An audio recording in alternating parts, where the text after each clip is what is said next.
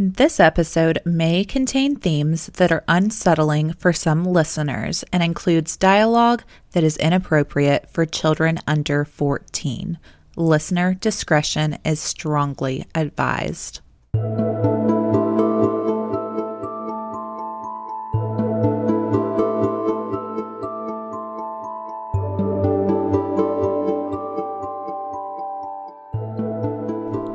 Juicers, I'm Alyssa. And I'm Brooke. And this is, for God's sake, Don't Drink the Jones Juice. Welcome back to episode 36. Hey, y'all. We're sorry that this episode is late. One day late, y'all. One day. We did forewarn you guys last week, but it's just been one of those weekends, so... And my lovely co-host had a birthday yesterday, so happy birthday. It was actually the day before yesterday, yeah, but well, thank you. That's what I meant. I know when your birthday is. It would have been... It's been a long weekend for me. Like, it's still my weekend right now because I'm off on Sundays, Mondays, Tuesdays, so I don't know what the day of the week it is. It's Tuesday. Okay. Anyway, we're a day late, so hey. Hey. All right, so I don't think we have any important announcements to make at the beginning of this episode. One thing I did just want to briefly mention, though, is that I do still have 12 Ouija board Don't Drink the Jones Juice t-shirts at my tattoo shop. If you want one, come get one. $25 each. Elena, this message is for you. But yeah, I've still got several. So if you guys want one, please come get them. It does tremendously help us financially to be able, to get the things that we need to make this podcast possible. So we appreciate every bit of help. We do. And we still haven't made a Patreon, even though that's still in the works. We'll get there. I do also, I forgot about this until just now, but I know I mentioned this last episode, but if you haven't read the article in GCSU Signal, yes, we were mentioned in it. We actually had an interview with one of the writers, and our podcast was featured, and we had a picture on the front page. Yes, so we shared that in the group. So go read that because that was very exciting for Brooke and I. We were very ecstatic about it. So we're in the Georgia State University newspaper. Yes, whoop, that's a big deal. Absolutely. And thank you so much, Isa. Is that her name? Or Isa? Isa? I don't know. I'm sorry. I'm probably pronouncing it wrong. But thank you, dear. You were an incredible interviewer, and we probably sucked, but thanks for sticking it out with us. And you wrote a amazing article. It was very, very well written. Yes. So yeah, thank you for that. That was... And thank you for listening too. Did you read her message where she said she listens a lot? Yeah. So hopefully we live up to the person who recommended us. So yes. Anyway, with all of that being said, is that all we've got to mention? Yeah, I think so. All right. Well, we'll delve right into case number 1. This week, I am covering the Ellen Greenberg case. Familiar with it? Not at all.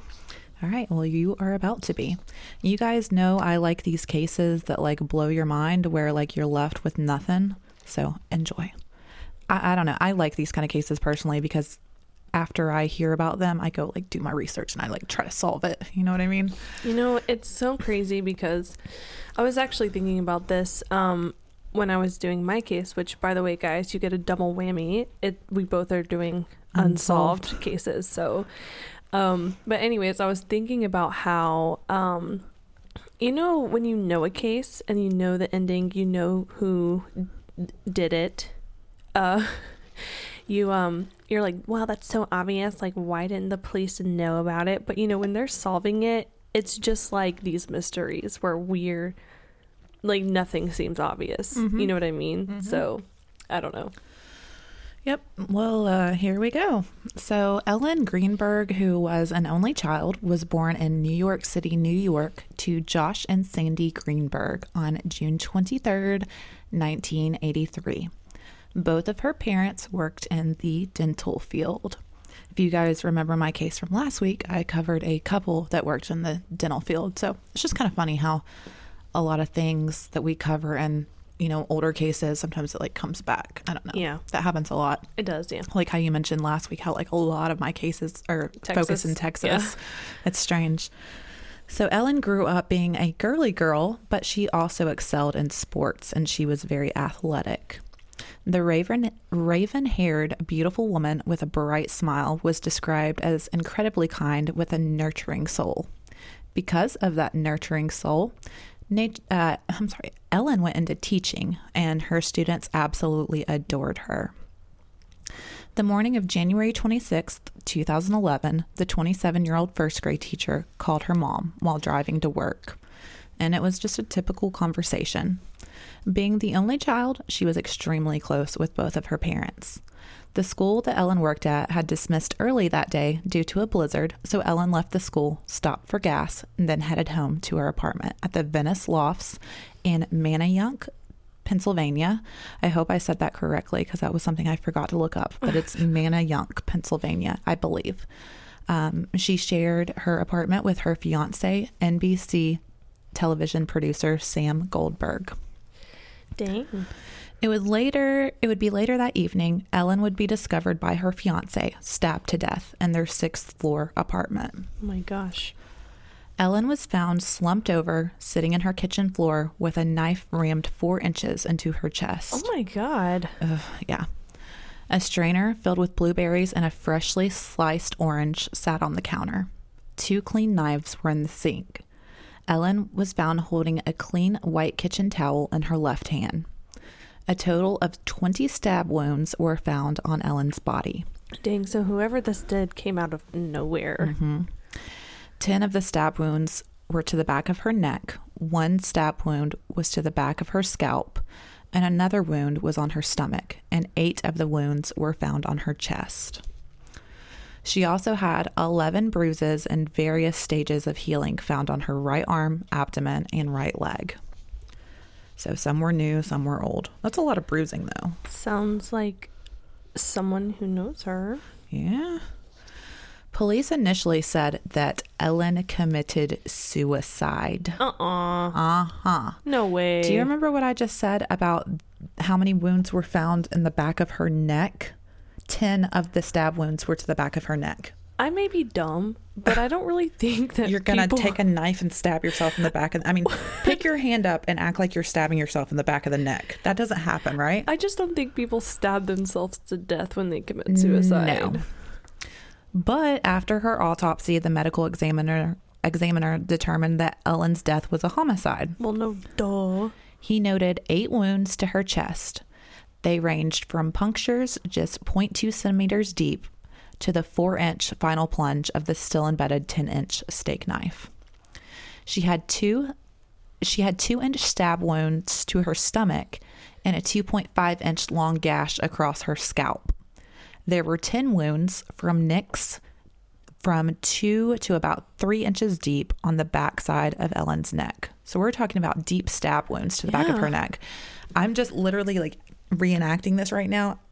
I can't even pull my arm far enough back that I think I could like do that to myself. Okay.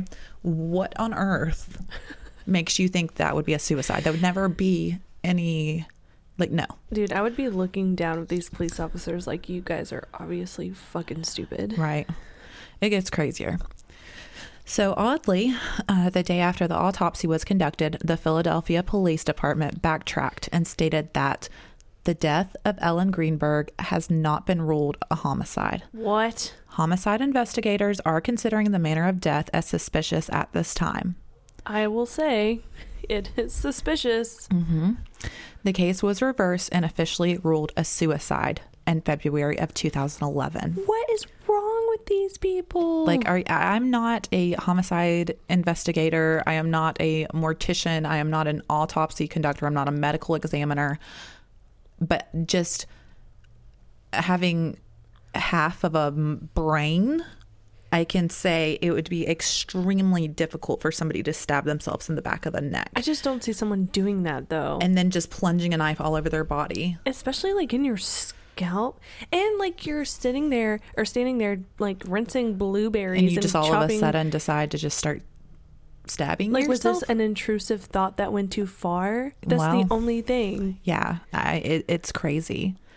So Ellen's father, Josh Greenberg, told Crime Online that because of the shoddy police work, basically, the medical examiner then decided to reverse the findings and label Ellen's death as suicide. Shockingly, nobody from the police station or the medical examiner's office contacted Ellen's family about the change in the case. The family found out about the change on the news. Wow. How pathetic. When questioned, Ellen's fiance, Sam Goldberg, told police that around 4:45 that afternoon, he had left Ellen alone at their apartment and went to the complex's gym. He said that when he returned a half hour or so later, he found himself locked out, and the apartment's swing bar lock was engaged from the inside. This was unusual to Sam, as they only did this at night and never did it during the daytime. He banged on the door, but he got no response. So he then tried to reach his fiancée by phone. Sam sent Ellen increasingly frustrated texts over a 22-minute time span. And they read, "Hello? Open the door. What are you doing? I'm getting pissed. Hello? You better have an excuse. What the fuck? You have no idea." Okay? Over 22 minutes, those are the texts with no response. So still getting no response from her, he decides to go to the lobby and he speaks with the security guard. He begged the guard to help him break the lock, but the guard was like, "No, I can't do that. It's against policy." So with no help from the guard, Sam forced the door open himself and he spots Ellen and he calls 911. It was now 6:33 p.m. So we're talking nearly 2 hours after he left to go to the gym. Sam was, and I quote, instructed to start CPR until he noticed the knife in her chest and then was instructed to stop. Wait, how do you not instantly notice a knife? That would be the first thing I would see, right? Yeah. Police arrived on the scene and Ellen was pronounced dead at 6:40 p.m. Neighbors would tell police that aside from Sam banging on the door, they hadn't heard a peep from the apartment. No blood was found anywhere in the home other than in the kitchen. The snow from the blizzard that had collected on their 6th floor balcony was undisturbed. So it looks like there's no forced entry, right? Right. Homicide Sergeant Tim Cooney said that Ellen's death was treated as a suicide that night for several reasons. There were no signs of forced entry. The apartment door had been locked from the inside until broken into by Goldberg. Goldberg had remained on the scene and was cooperative.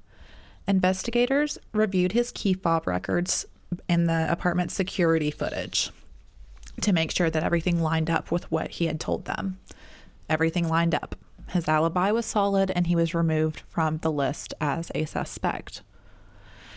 There were no signs of an intruder and Ellen showed 0 defensive wounds. And there was no one else's DNA on the knife used in the killing except for Ellen's, which factored heavily in the police's determination. But it gets even weirder. The apartment's security footage also showed no signs of unauthorized access by anyone around the time of Ellen's death. So we got nothing to show that anybody entered that apartment. No footprints in the snow, no forced entry, no defensive wounds. Even still, please tell me how this girl did this to herself. I just can't. Police also initially claimed that Ellen may have had some, and I quote, mental issues going on. Seemingly out of nowhere, a month or two before her death, friends and family remarked that Ellen had begun to change.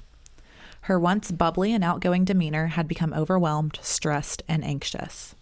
When her parents would pry and try to understand what was going on with her, she would reply that she was just stressed about her teaching job. Debbie Schwab, who was one of Ellen's best friends, said that Ellen went from being, and I quote, one of the happiest people I knew to filled with anxiety. Debbie continues on saying, she kept saying that it was because of school. She was very vague about everything. If I asked her anything, there would be a long silence. She didn't want to talk about it. Around the same time, Ellen told her parents that she wanted to quit her job and asked them if she could move back home to Harrisburg to live with them. So they thought this was odd, given that she was due to be married to Sam in August. But their daughter assured them that it had nothing to do with Sam. Dad Josh would later say at no time did she complain about anybody or anything except that she just wanted to come home. It definitely sounds like he's the issue. Doesn't it? Yeah. Yeah, like you don't want to tell your parents. You're just like, you know. It has to be him. So how did he lock the door? Okay. I'll tell you, I'm obviously this man has been cleared by authorities. Hypothetically speaking, this is my theory if he was the one to do it. Maybe she was attacked inside, and maybe the suspect fled and she was able to get up and lock the door behind them, and then she collapsed. Back where she was in the kitchen, though? How else? And wouldn't there be blood? Drips somewhere? Yeah, I don't know. Do you have a better theory? Because I don't know. I don't know. I mean, I don't know how that lock works. Well, I'll kind of talk about that too. There is some speculation that it maybe could have been done from the outside. So Ellen's concerned parents urged her to see a psychiatrist, and she did. And she started seeing a doctor named Ellen Berman. Ellen had 3 appointments with Berman. Ellen felt overwhelmed at work, but there was never any feeling of suicidal thoughts, and she had nothing but good things to say about her fiancé, the psychiatrist would tell investigators. Berman even noticed a smile when Ellen mentioned him. Berman recalls asking about abuse, and the descendant denied any verbal or physical confrontations. So Berman described Ellen as having severe anxiety and prescribed her multiple drugs, including the anti-anxiety drug Klonopin, Ambien, which is a sleep aid, and Zoloft, an antidepressant. All of these drugs list suicidal thoughts and behavior as possible side effects. They were the only drugs found in Ellen's system when she died. Berman last saw Ellen on January 19th. 3 days later, many of Ellen's loved ones received their save-the-date cards for her wedding, and this was 4 days before her death. So she seemed like she was excited for the wedding, but it's still that question, like, why did she want to come home? You were due to be married in just a few months. Right. I don't know. The other thing that gets me is that nobody heard her scream. Right. Nothing.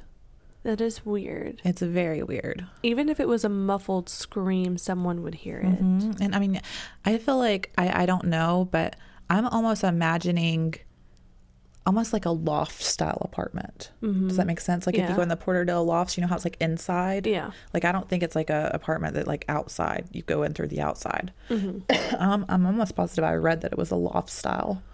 So those are very close together, and like I feel like you hear everything. You know? So Cooney, who was the homicide sergeant who supervised the investigation, and Detective John McNamee and other assigned detectives began a new quest. They believed that the information they developed strengthened the case that Ellen had killed herself. She was anxious, they said. She was found in a locked apartment with no evidence of a struggle. No other person's DNA was found on the knife. Detectives believed that the shallow punctures on her bodies were test or hesitation wounds made as Ellen considered stabbing herself to death. I don't know. She had no marks on her body that indicated that she fought with an attacker. In an effort to resolve the dispute over the manner of death, McNamee said he suggested hiring an outside neuropathologist to review a portion of Ellen's spinal cord to determine that if it was damaged by any of the wounds to the back of her neck.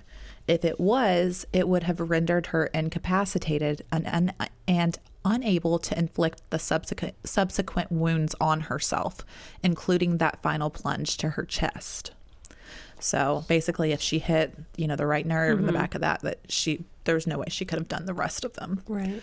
According to McNamee, the neuropathologist who conducted the exam told police that the spinal cord sheath was hit, but the cord was not severed. Ellen most likely went numb, thus allowing her to stab herself repeatedly. I don't know. It still just seems fishy to me.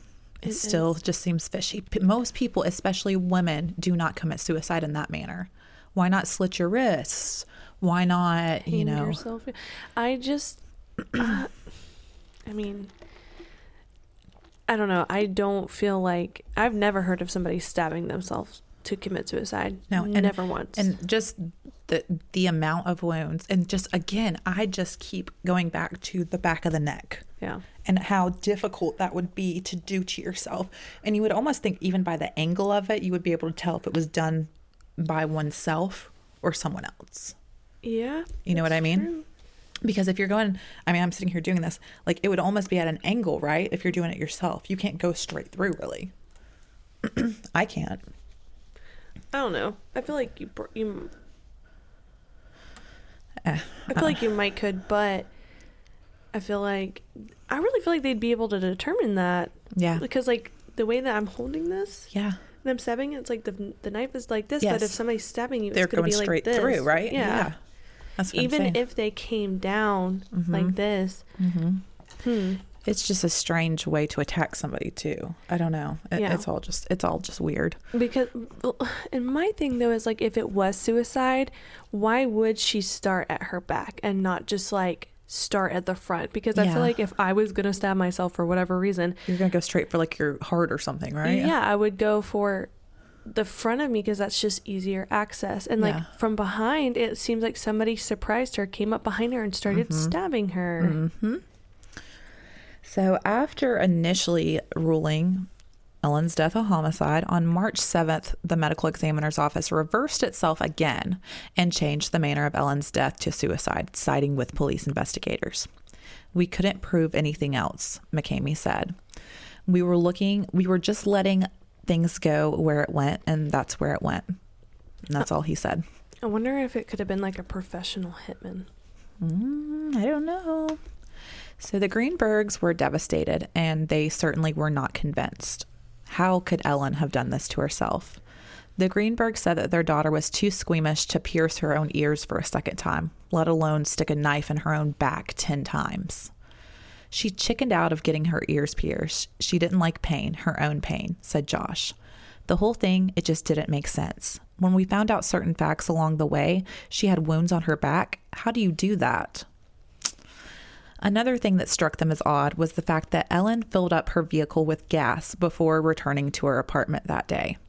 If you're going to commit suicide, why would you fill your car up? Why would you also be cutting fruit? And exactly. It just doesn't make sense. It doesn't. No. If you have plans on going home and killing yourself, why would you put a full tank of gas in your car? You wouldn't. No, you wouldn't. It doesn't sound logical, does it? Ellen's father, Josh, said. It just doesn't fit. Ellen's mom and dad refused to believe the suicide theory. The family's initial attorney, Joe Pedraza, stated, "This is a homicide case, and it's indefensible as suicide." Pedraza said it would be impossible for Ellen Greenberg to stab herself multiple times in the back of her head and neck. Think about it. One of those wounds was so deep, again, that it would have paralyzed her. Yeah. So how did she continue doing that to herself? No idea. Pedraza explained, "This means she couldn't have completed the remaining wounds." Pedraza said that this was very powerful evidence. "I think it's so powerful that it's clear to me that there's a murderer walking among us, or murderers, and that's frightening from my vantage point," he said. After suffering months of unknowing and grief, the Greenbergs decided to launch their own investigation for answers. They purchased Ellen's autopsy report, photos of her body from the autopsy, photos of her body at the scene, and the medical examiner's investigation report from the scene. Okay, I have a quick question here. Why do you have to purchase those things? I think that's shitty. That's super shitty. Why do you have to buy that? That's your daughter. Yeah. You have to buy it from the government? I think that's bullshit. It's super bullshit. Anyway.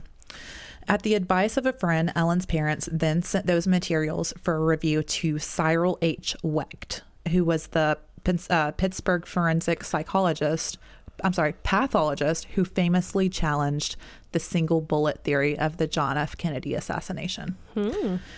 This is somebody that knows his shit. Wecht had real concerns about the number and location of the stab wounds, and particularly those to the back of Ellen's neck. I don't understand how they wrote this off as a suicide, he would later say. Wecht's January 2012 report labeled Ellen's death strongly suspicious of homicide.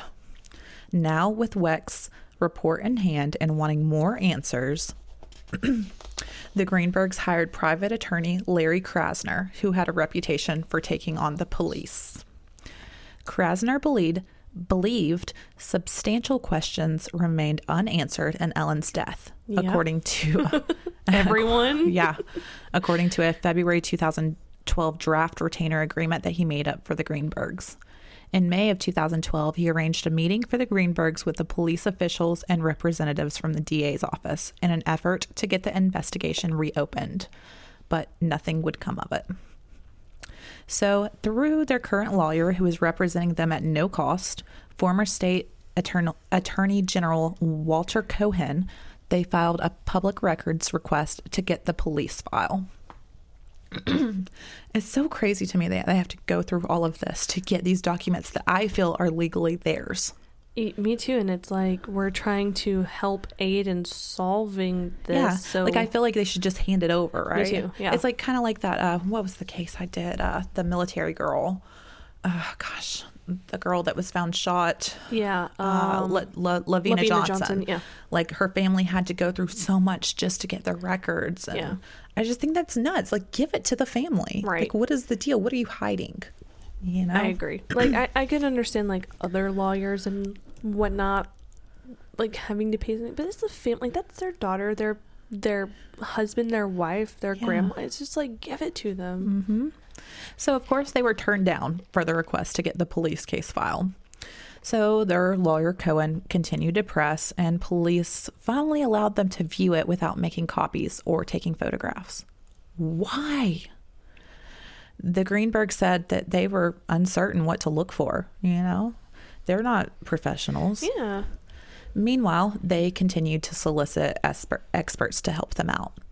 One was Tom Brennan, a retired 25 state police veteran and former chief of the Dauphin County Detectives, who decided that he would work Ellen's case for free. They've got some smart folks helping them out and well respected. And right, yeah, you know, sounds like it. Which I think is amazing. And these guys offering to do it for free. Yeah. You know? After studying the death scene photos and medical examiner's documents, Brennan said that the lack of defense wounds on Ellen didn't necessarily support suicide. He said that he had seen many stabbing victims without defensive wounds. And he said, it's referred to as a blitz attack, where the victim is attacked so quickly that they're unable to defend themselves. Yeah, I mean, if somebody comes up behind you and just starts stabbing you in the neck. And especially if they make you go numb. Yes. Like, you're not going to be able to do anything. Mm-hmm. He explained the victim is taken by surprise and left totally defenseless. Brennan then hired forensic pathologist Wayne Ross to examine a fragment of Ellen's spinal cord, which the medical examiner's office was still in possession of. In 2007, Ross concluded Ellen's cranial cavity had been punctured, which have likely rendered her unconscious and prevented her from stabbing herself so many times. You could plainly see the nerves were severed, recalled Brennan. She would have lost her motor skills and been in excruciating pain. She would have most likely passed out or died. Oh my God. Something else was bugging Brennan. Crime scene images of Ellen at the scene show a stream of dried blood running horizontally across her cheek from the side of her nose toward her left ear, but her body was slumped upright when she was found. So how does that work? Imagine it. So you imagine a body slumped over, and there is a horizontal stream of dried blood running to her cheek. That doesn't make sense, does it? No. That's almost like she was carried. Right. Right? Like her head would be. That defies gravity. It doesn't work that way. What is that? It's a car going down the highway. Oh, so loud. That right there is super, super sus. Wow. Imagine just looking at that photo and seeing that and being like, yeah, not a suicide. Yeah. Like, what a smart person. I probably would have not thought I mean, that's what they're it. trained to look for. Why did nobody spot that before him? You know what I mean? No idea. It's crazy to me. So police claimed that she stabbed herself while standing and slid into a seated position on the kitchen floor, and that her body had never been moved, right? But Brennan asks, how is the horizontal stream of blood on her cheek explained? The blood flow also baffles former homicide prosecutor Guy DeAndrea as well. DeAndrea is now in private practice. In 2015, while he was still in the DA's office, DeAndrea reviewed Ellen's case file. The blood path defies gravity, he said. Like I said, you don't need to be a pathologist to have an appreciation for that. Either she moved herself or someone moved her. Right. And there's no blood anywhere else in the apartment. It's all just very, very odd. DeAndrea, who has reviewed about 100 homicides and has seen the entire file, unlike other experts, believes for every piece of evidence, someone could point to this and say, this was suicide. I think someone could reasonably, on the other hand, point to evidence, even that same exact evidence, and suggest that it was a homicide. So this is the one and only person that has seen the entire case file. Wow. It's all just very, very odd. I feel bad for her. Yeah. Because she knows what happened. Nobody else does. Right. Connecticut forensic scientist Henry Lee, who testified for the defense at the O.J. Simpson murder trial, also reviewed the medical examiner's files for the Greenbergs. In a report he co-authored last year, Lee concluded, the number and types of wounds and bloodstain patterns observed are consistent with a homicide scene. So basically, the Greenberg family has some very, very credible professionals that all agree that Ellen most likely didn't do this to herself. Right. Of course, there's the question of the locked door, which police said factored heavily in determining that Ellen was alone when she died. But Brennan and DeAndrea both noted that videos of several methods for manipulating swing bar locks from the outside are easily found on YouTube. Like I said, so it can be done. And there were also no video cameras in like the hallway. What I don't know what a swing bar lock is. Is it like one of the like what you have on your garage door? Yeah, or like my front door. I was thinking on your back doors where you let the dogs out. Yeah, like yeah, that. Same thing. Is yeah. it okay? Yeah. Yeah. So, independent expert Gregory McDonald was struck by the many shallow stab wounds to Ellen's body. Those tend to not occur in homicides. They will stab you, not hesitate to stab you. Mm-hmm. McDonald said that of knife-wielding attackers. The other issue is that it wouldn't have been impossible for her to inflict them upon herself. It's unlikely, it's unusual, but it's not impossible. But 4 of Ellen's wounds were several inches deep. The depth, number, and required force of those wounds, as well as the gash on Ellen's head, could be indicative of a homicide, he said. That is not the typical pattern of someone who commits suicide through a sharp instrument like that, he said. Duh.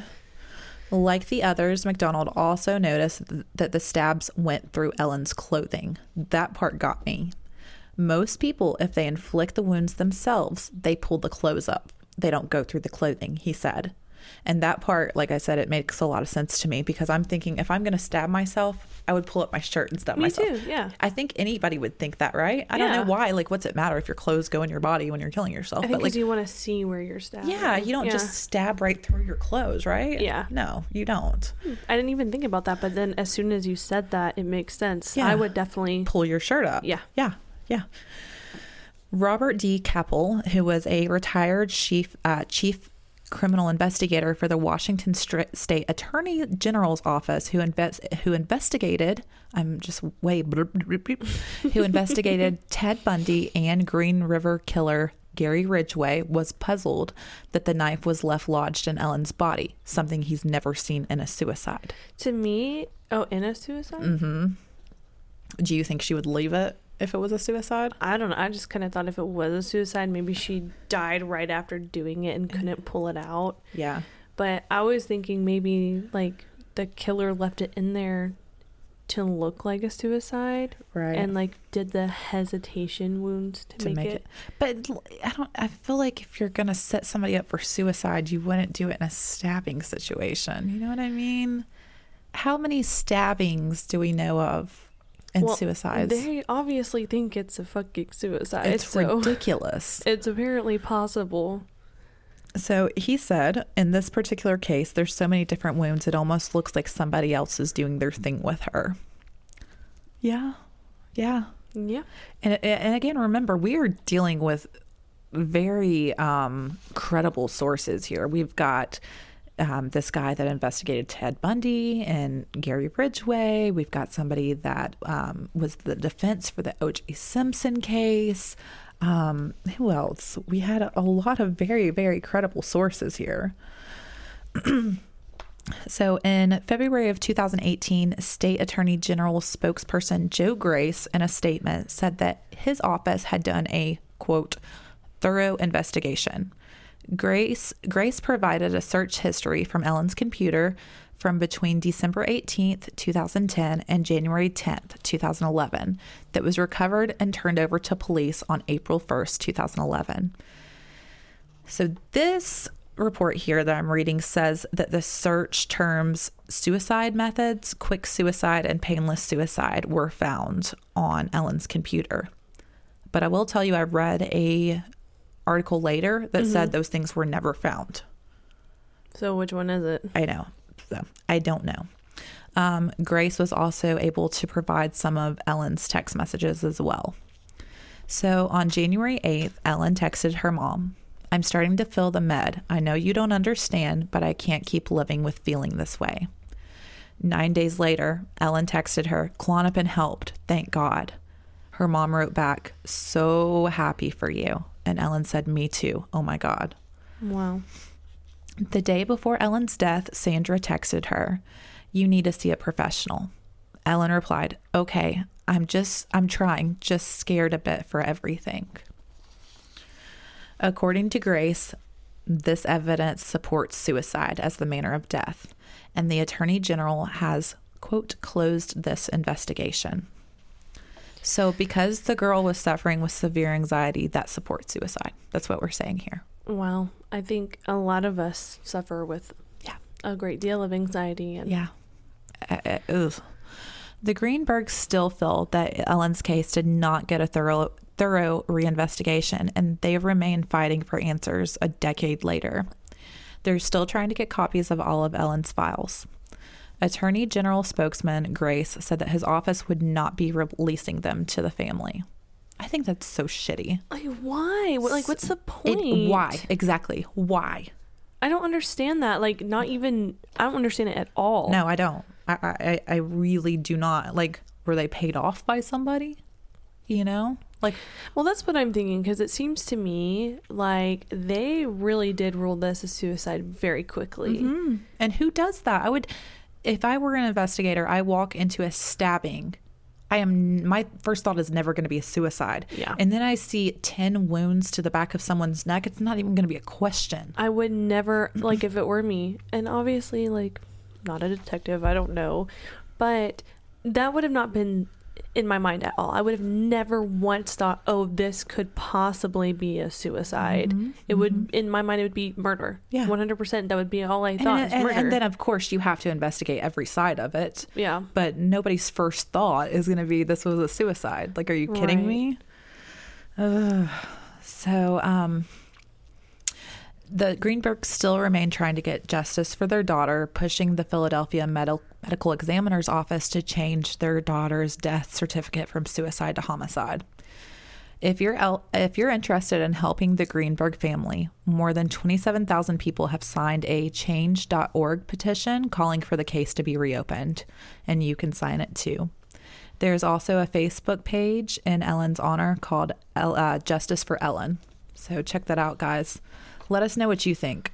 I don't know how anybody in their right mind, much less a seasoned detective, could call this a suicide. I have no idea. That when you first said that, I was shooketh, because I will actually be posting pictures on our Instagram and Facebook of just like some drawings of like where the stab wounds were, and like where the knives went in at, and it's just crazy to look at. Like, this girl didn't do this to herself. No. But there's just so many questions.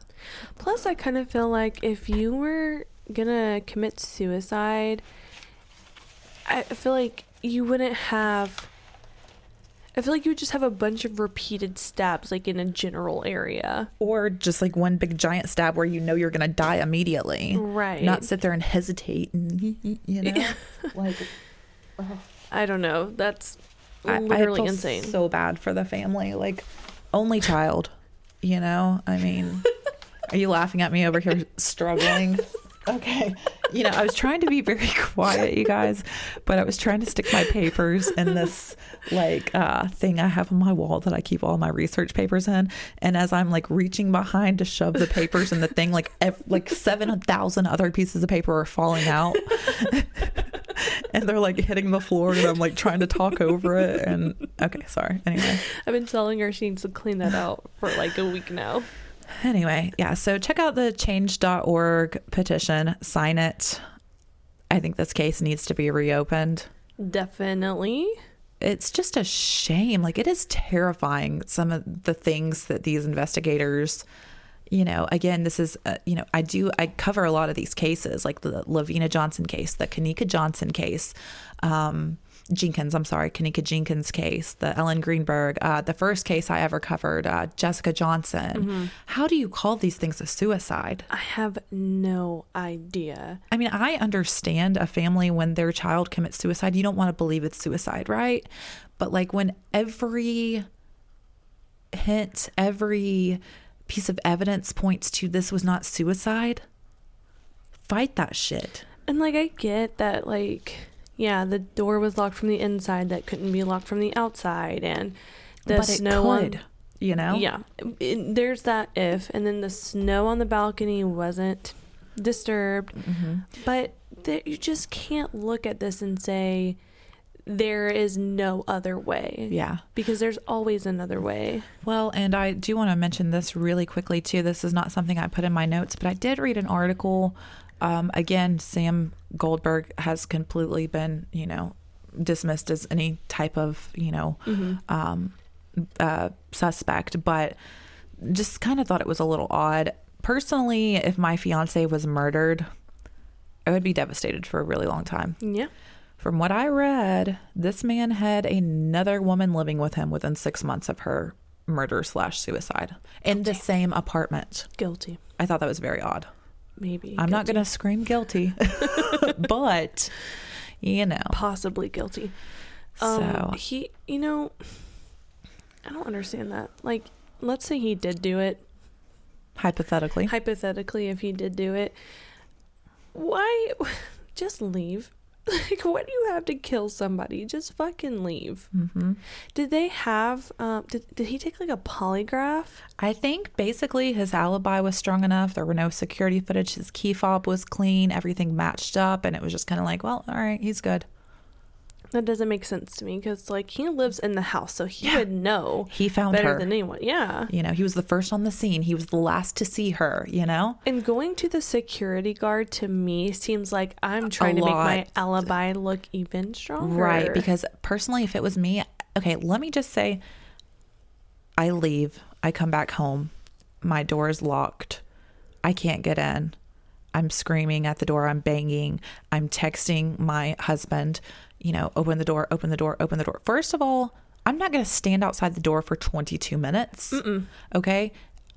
Maybe I might assume they were taking a nap, but I would be going like I would be banging. And then I would probably just kick the damn door in because I would be so worried that something bad had happened. And you're not going to stand there being a fucking asshole. Saying, being like, what the fuck? You have no idea, or whatever the fuck you said. Yeah, no, you're not going to get mad. You're going to start getting increasingly worried. And again, as I said, this wasn't something that they did during the day, was, lock that latch. So why would she do that? You know what I mean? She wouldn't. It's all just super, super weird. Interesting. Yeah. So that was a good, and by good, I mean interesting case.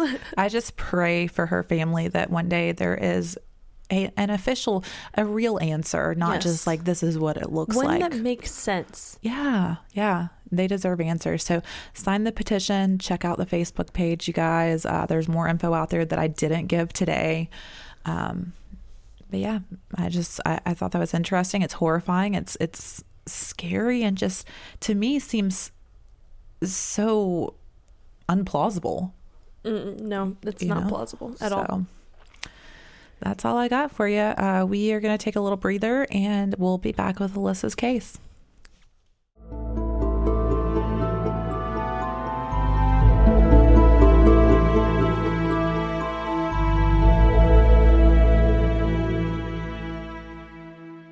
Hey guys, welcome back to part 2. It's Brooke again.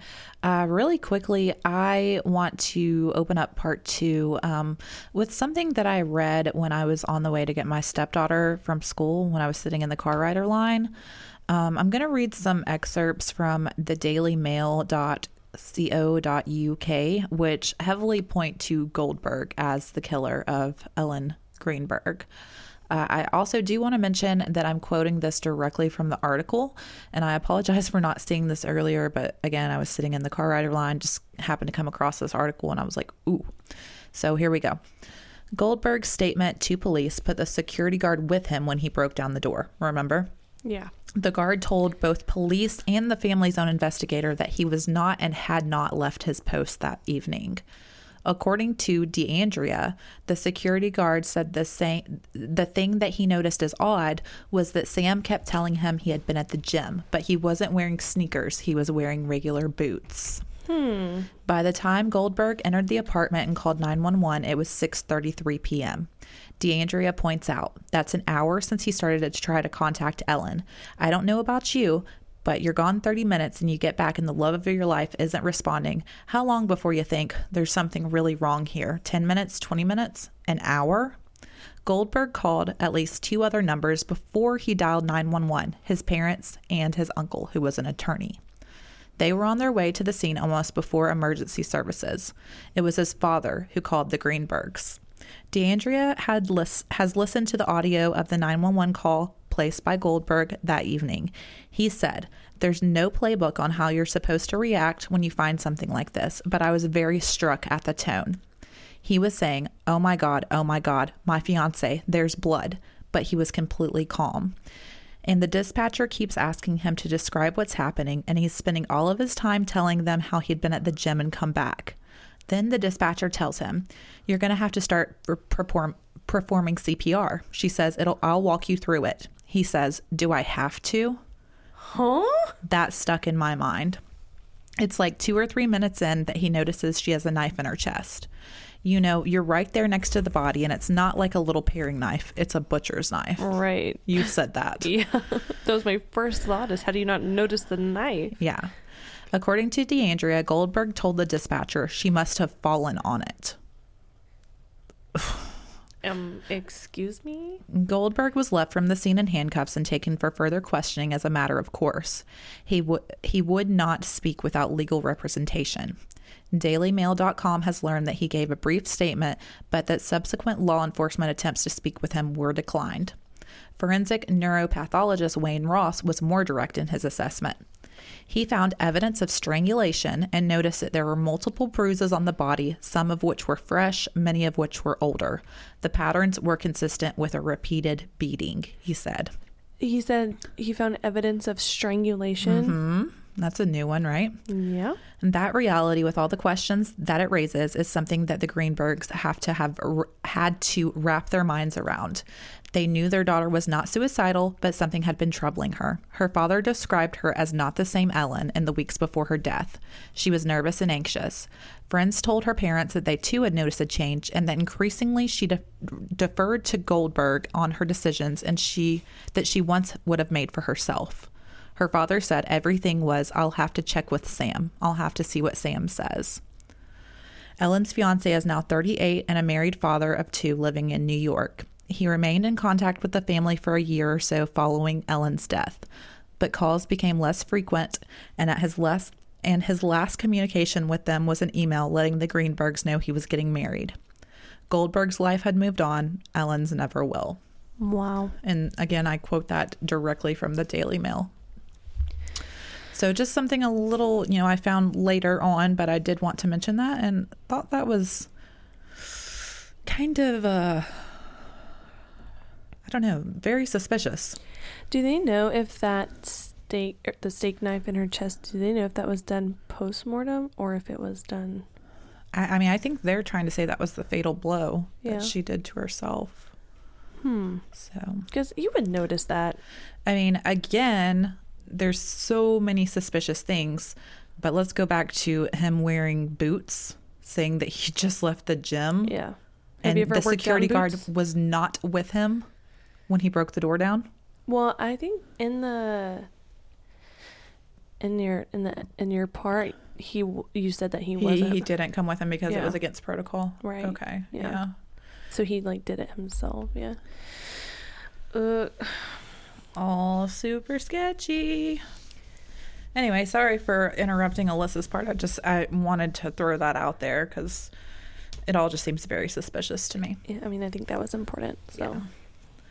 All right, well, let's get to your part. Okay, so today I'm also doing a mystery, unsolved. It's still, people are coming up with theories to it to this day. Mm-hmm. So I am doing the Dyatlov Pass incident. Yay.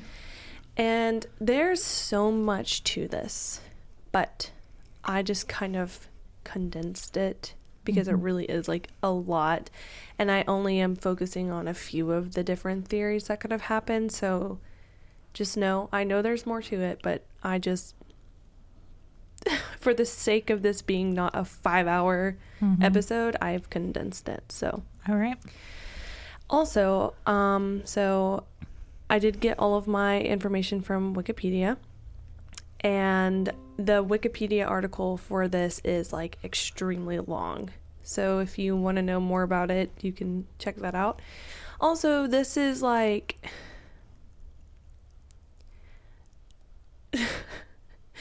lot of names that I can't pronounce. So if you are offended by this, I am so sorry, but they're not. It's Russian, right? Yeah, I'm just gonna have difficulty, so just bear with. And all of them are very long names, so please forgive me.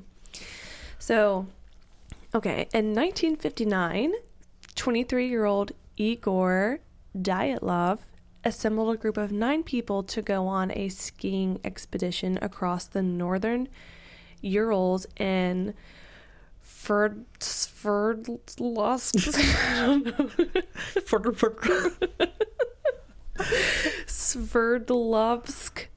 Oblast, Soviet Union.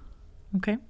And I did think about looking up the pronunciation to all of these names, but I feel like this is most of my research, so I just didn't. So I am so sorry. Okay. So there were 2 women and 7 men in the group, which they were all grade 2 experienced hikers with ski tour experience. And they would be receiving their grade 3 certification after their return from the trip, which this was the highest level of certification at the time in the Soviet Union. So obviously these people are extremely experienced and they know what they're doing. Mm-hmm. The certification required candidates to travel 190 miles. So, wow. You have to know what you're doing if you're doing that. Definitely. The goal of this expedition was to reach the mountain Otorten.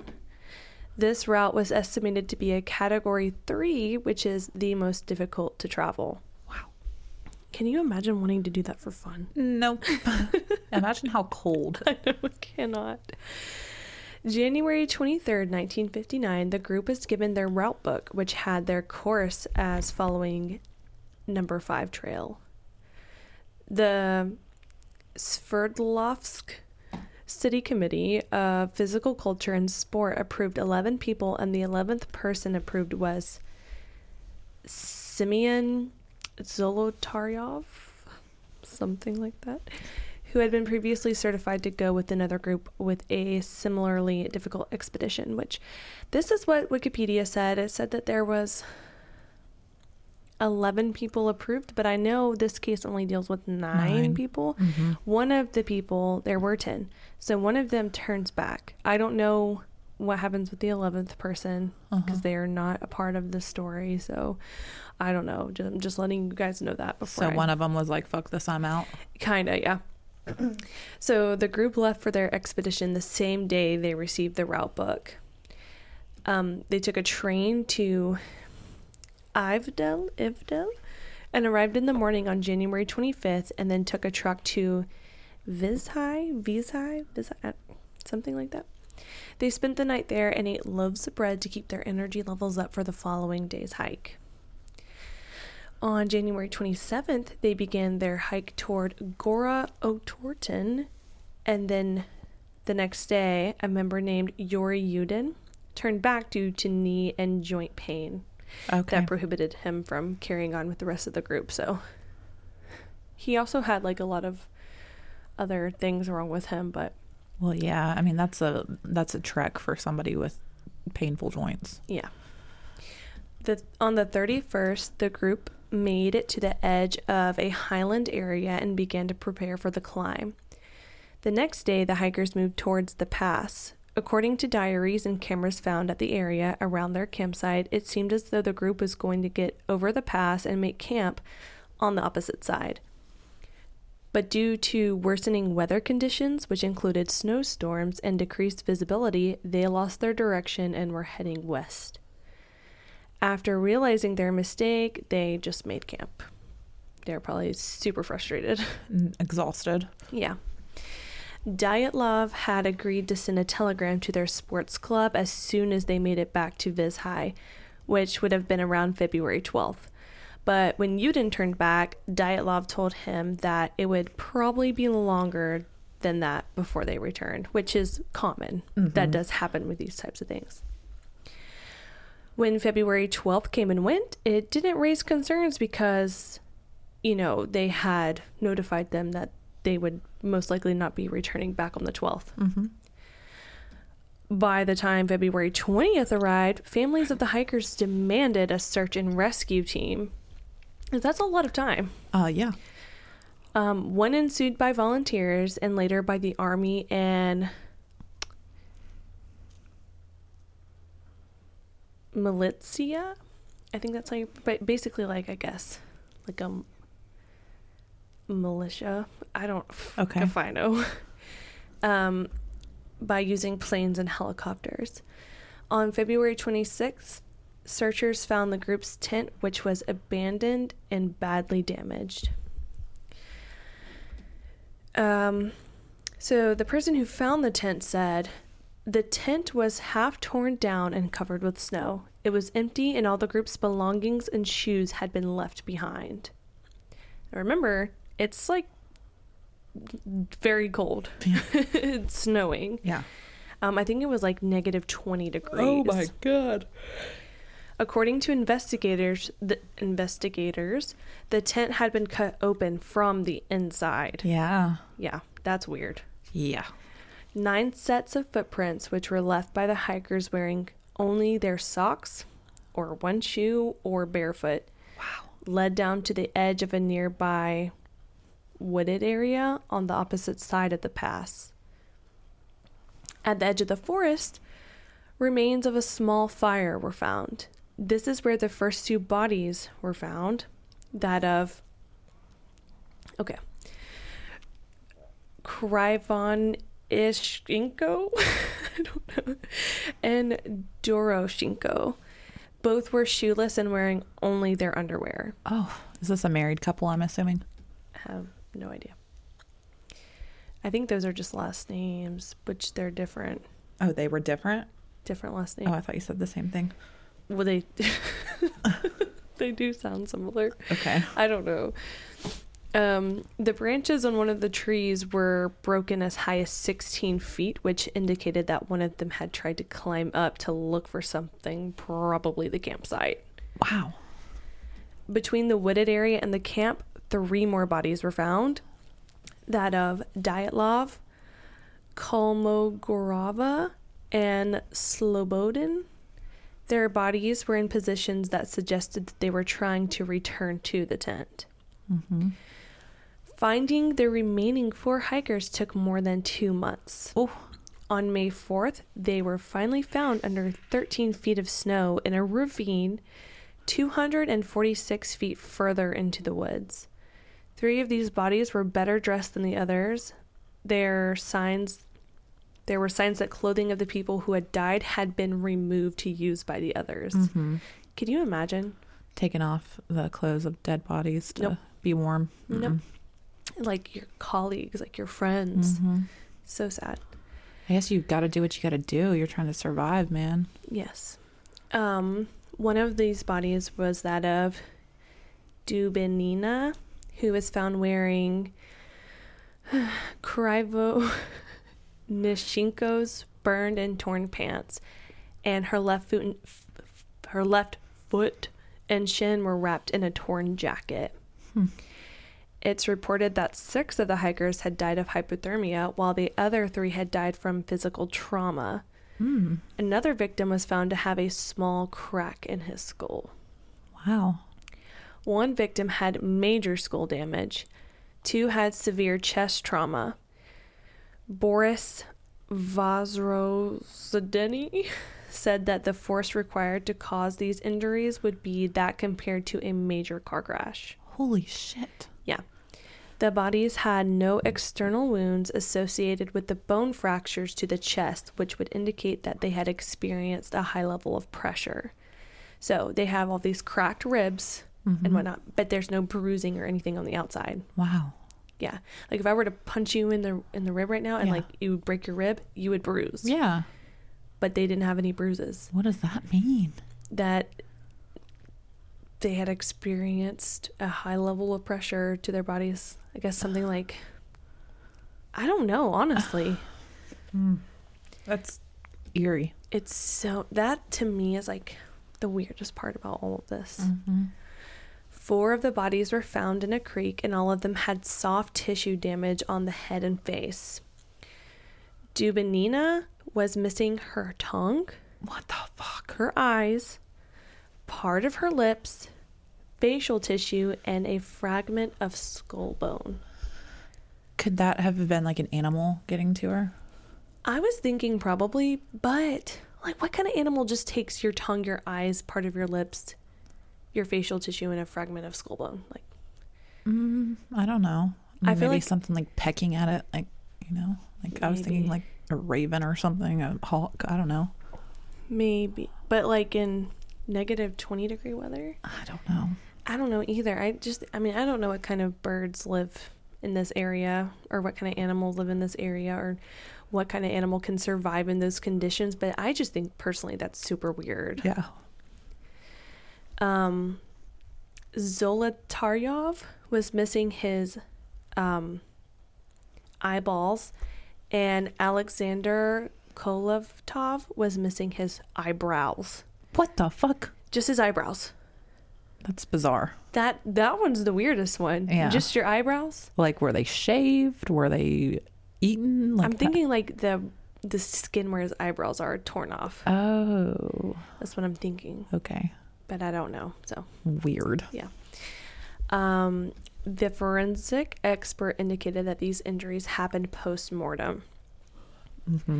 It's also worth noting that the temperatures where the group made camp was around negative 20 degrees, and none of them were wearing anything even remotely okay to keep them warm. Another thing is, small traces of radiation were also found on one of the victims' clothing. Radiation. Just one of them, though. It was initially thought that the indigenous Manzi people had attacked the group for making camp on their lands. But this was ultimately dismissed because the only footprints at the scene were that of the hikers. They also showed no signs of hand-to-hand struggle.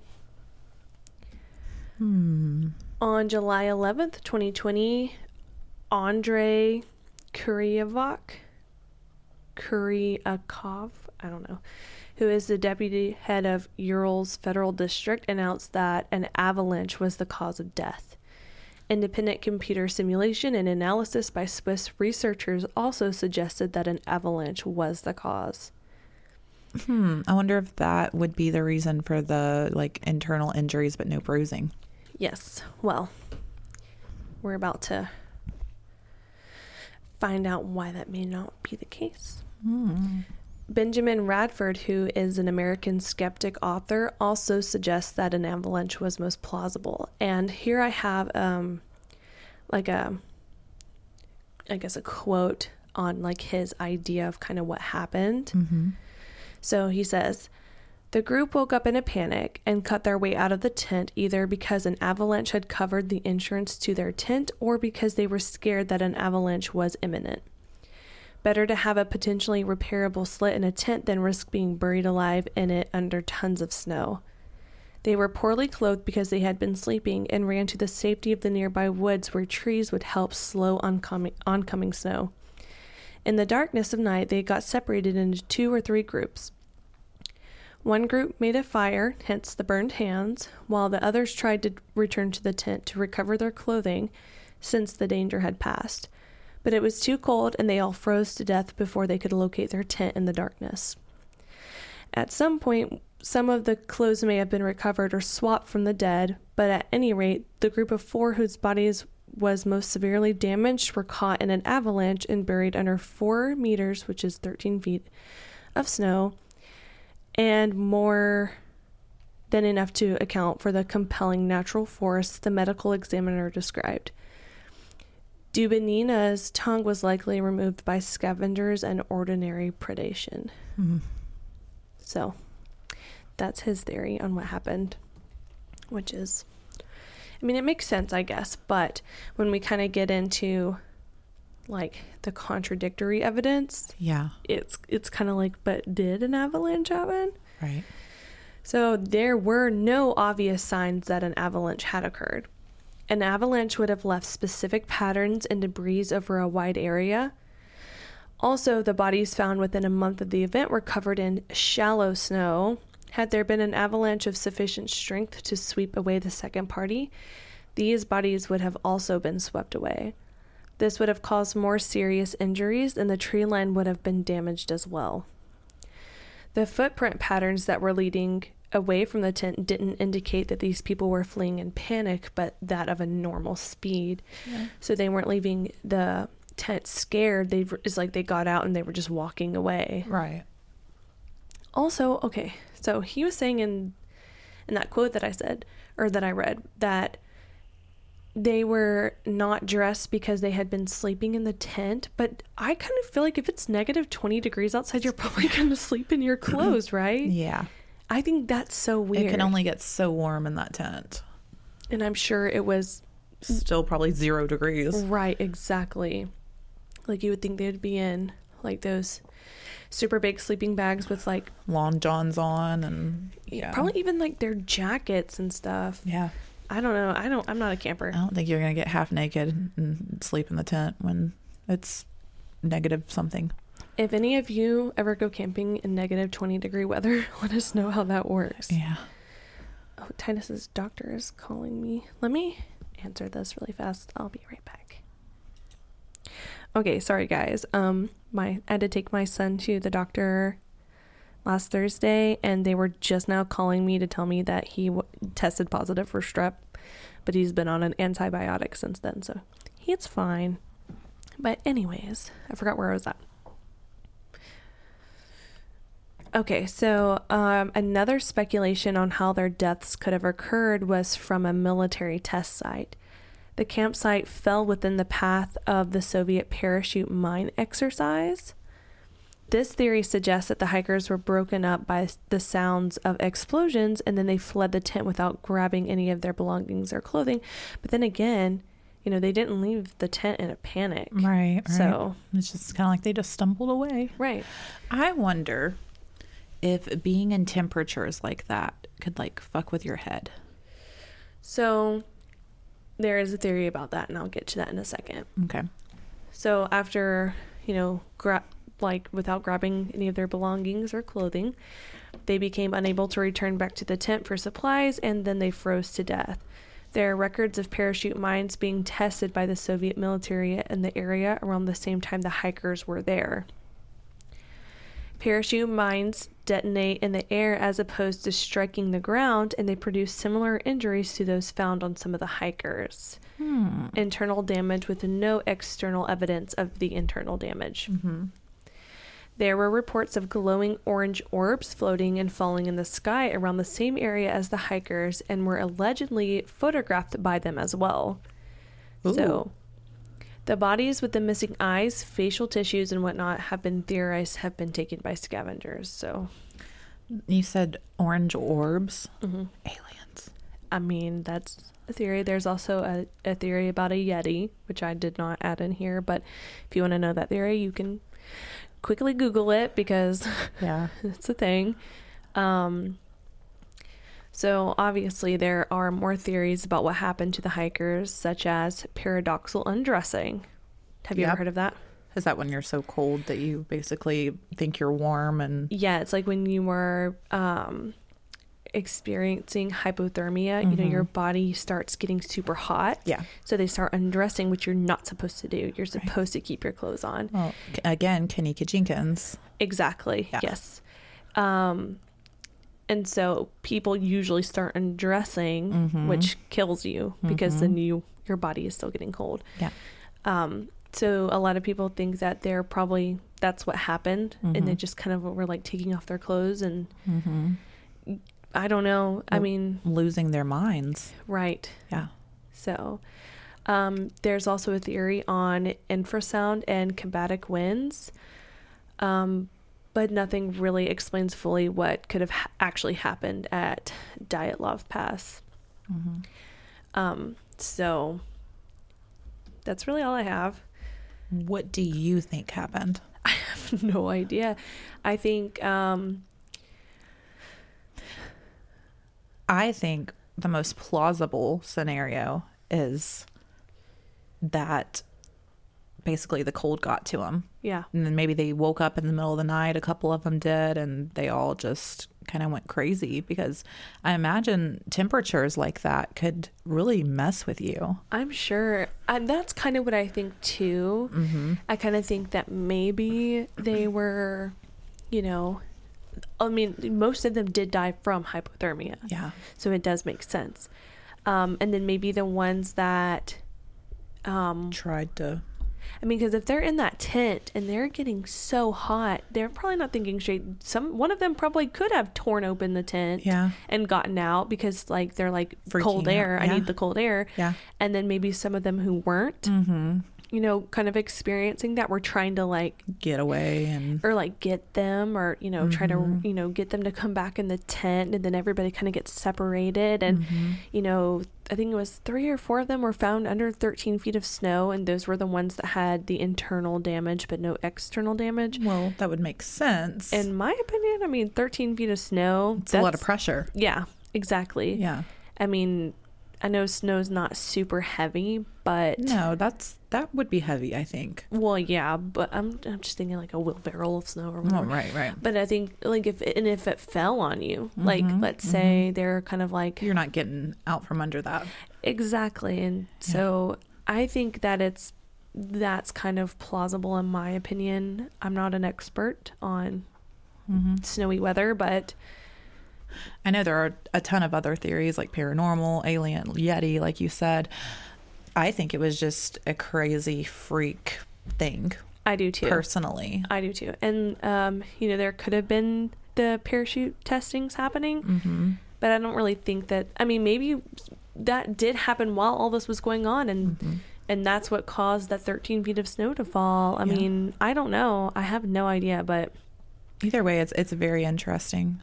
It'd be interesting to hear like all the theories, you know what I mean? And kind of see what professionals think. And I mean, even to this day, it's such a big deal because nobody knows.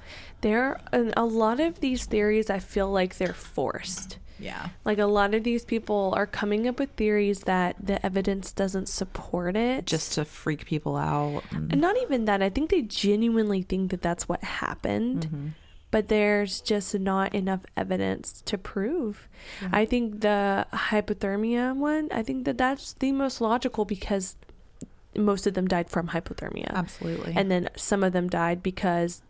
And like I said, the woman that's, tongue was out and eyes were out, that sounds to me like an animal. Yeah. And why would it just get those organs? Because that's easiest for it to grab at. True. You know what I mean? And I guess that maybe those are like some of the, well, I don't know about your eyes, but I know your tongue, I'm sure like if you have your mouth closed, it's a warm area. Yeah. I don't know about the eyebrows either. Yeah, the eyebrows, that's a weird one. Yeah.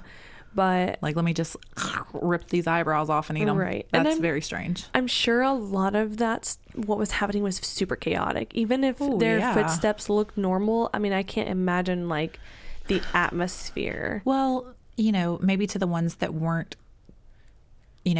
under the hypothermia yet, I think some of them were, and they were probably losing their minds. Yeah.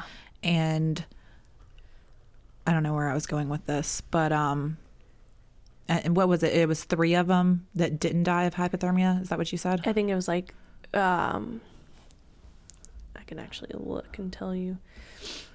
Yeah, I think the ones that did were probably the ones that it was already messing with their minds, and they were, half clothed going out there, and they froze to death. 6 of them died from hypothermia. So 3 didn't. 3 died from physical trauma. Okay. So yeah, that's my theory. Yeah, I think that's the most logical thing to happen. Either way, it's very interesting, and it's definitely something to look into. Yeah. Again, this is just a super condensed version. Mm-hmm. So a lot of it's just kind of like technicalities and stuff like that. And I didn't really want to go too much into it, but that's just kind of the gist of it. So very interesting. Let us know what you guys think about Ellen's murder/suicide, mm-hmm. and let us know how you think the Dyatlov Pass people died. Mm-hmm. We would love to know your theories on all of them. Absolutely. If you have more information on either one of them, make a post in the group and we would love to read it. Mm-hmm. Is there anything we need to say besides our social medias? I don't think so. I know we had to re-record the beginning of the episode. We did mention the GSU. Yeah, that was our second take. Okay, yeah. Okay. So again, just in case you missed our intro, we were featured in an article by the Georgia State University Signal, which is a newspaper, and check that out. It's online. It's in our Facebook group, and if you haven't joined our Facebook group, do it. Did we share that on Instagram?